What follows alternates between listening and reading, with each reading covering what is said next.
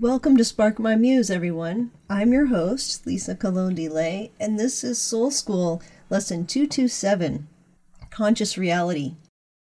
Today I'm going to be speaking a little bit about something I've been diving into, and it's something sort of nerdy and sciencey, but it's been very absorbing as I've delved into it a little bit. I thought it might be interesting to bring it to you today, and then I will finish off with a poem.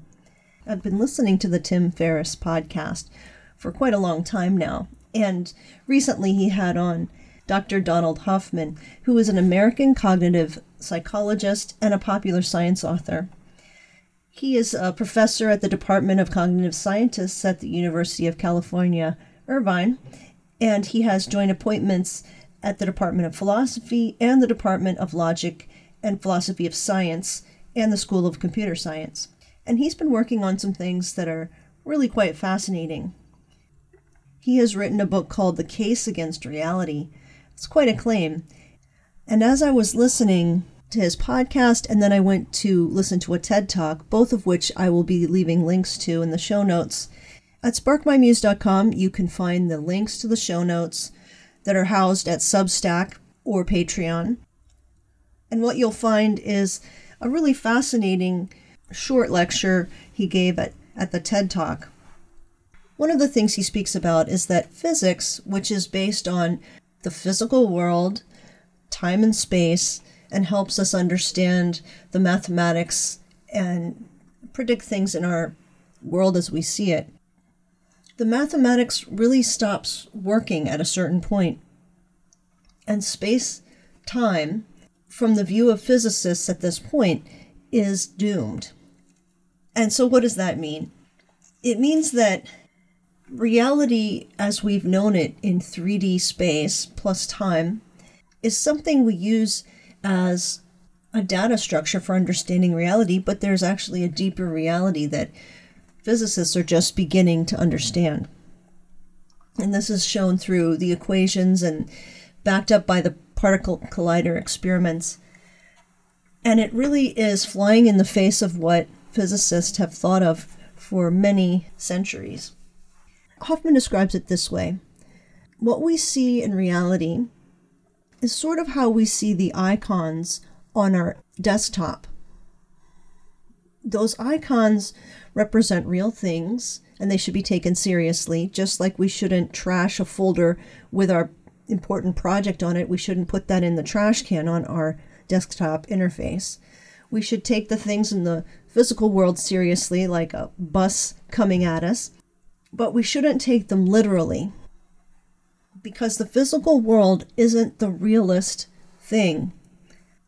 What we're learning now is that there are structures underneath the physical reality. Now, for people who are spiritually sensitive, or for people who have had near-death or out-of-body experiences, or have had altered states, this isn't going to be a terrible shock or surprise. Shaman over millennia have had access to these other worlds, if you will, or these deeper worlds and interaction with conscious agents. But modern science has rejected all those things and has taken as a fundamental reality the physicality of our world. And what physicists are finding is that our physical world is not the fundamental reality. It is as if we are wearing a kind of a VR headset that helps us interface with our world and simplify what's really going on, and a deeper reality lies underneath it. With materialism and physicalism, it has been thought that consciousness arrived from complex matter, and that as soon as you get matter that is complex enough and organized enough and developed enough, consciousness arises out of that. And this is backed up in the idea of evolution and how we arose from goo to you.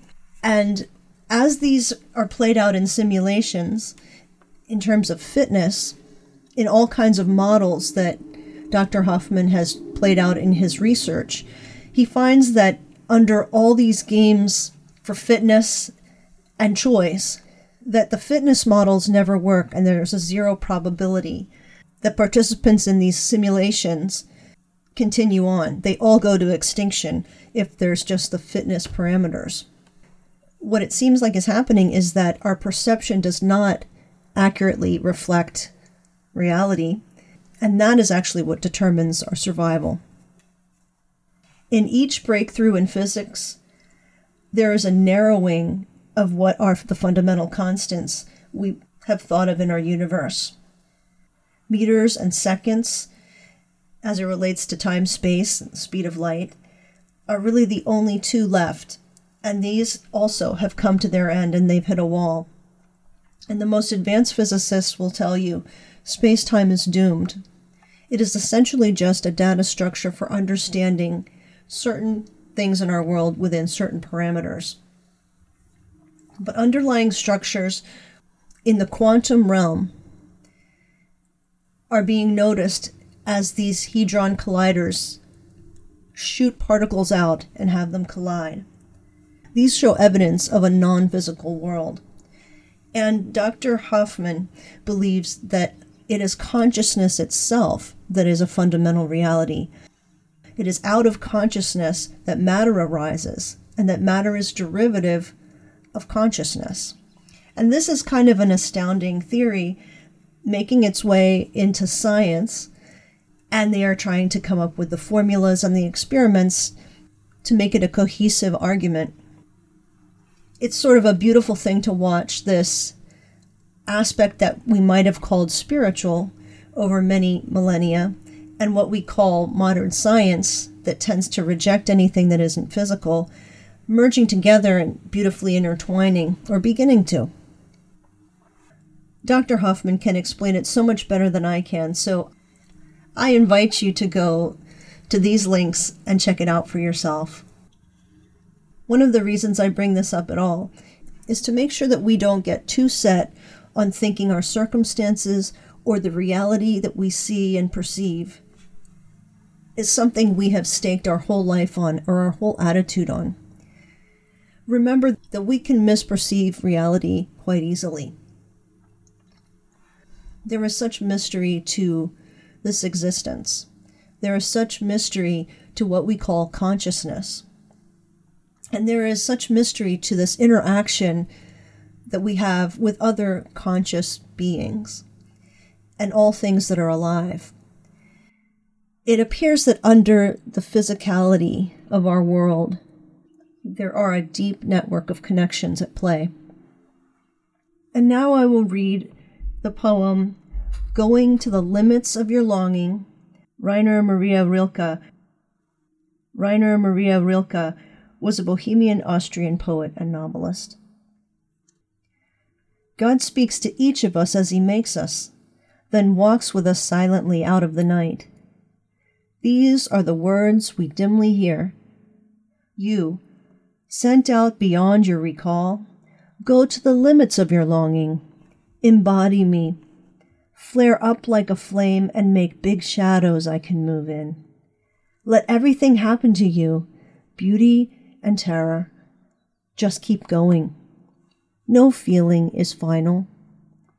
Don't let yourself lose me. Nearby is the country they call life. You will know it by its seriousness. Give me your hand. That's from the Book of Hours, 159. From Rilke's Book of Hours, Love Poems to God, translated by Joanna Macy and Anita Burroughs. This poem speaks to me as I imagine God as this loving consciousness that makes us image bearers in the physical world and sends us out from the non-physical world into this 3D physicality, and we forget who we are and slowly come into remembrance and begin to embody the loving God. And everything will happen to us, beauty and terror.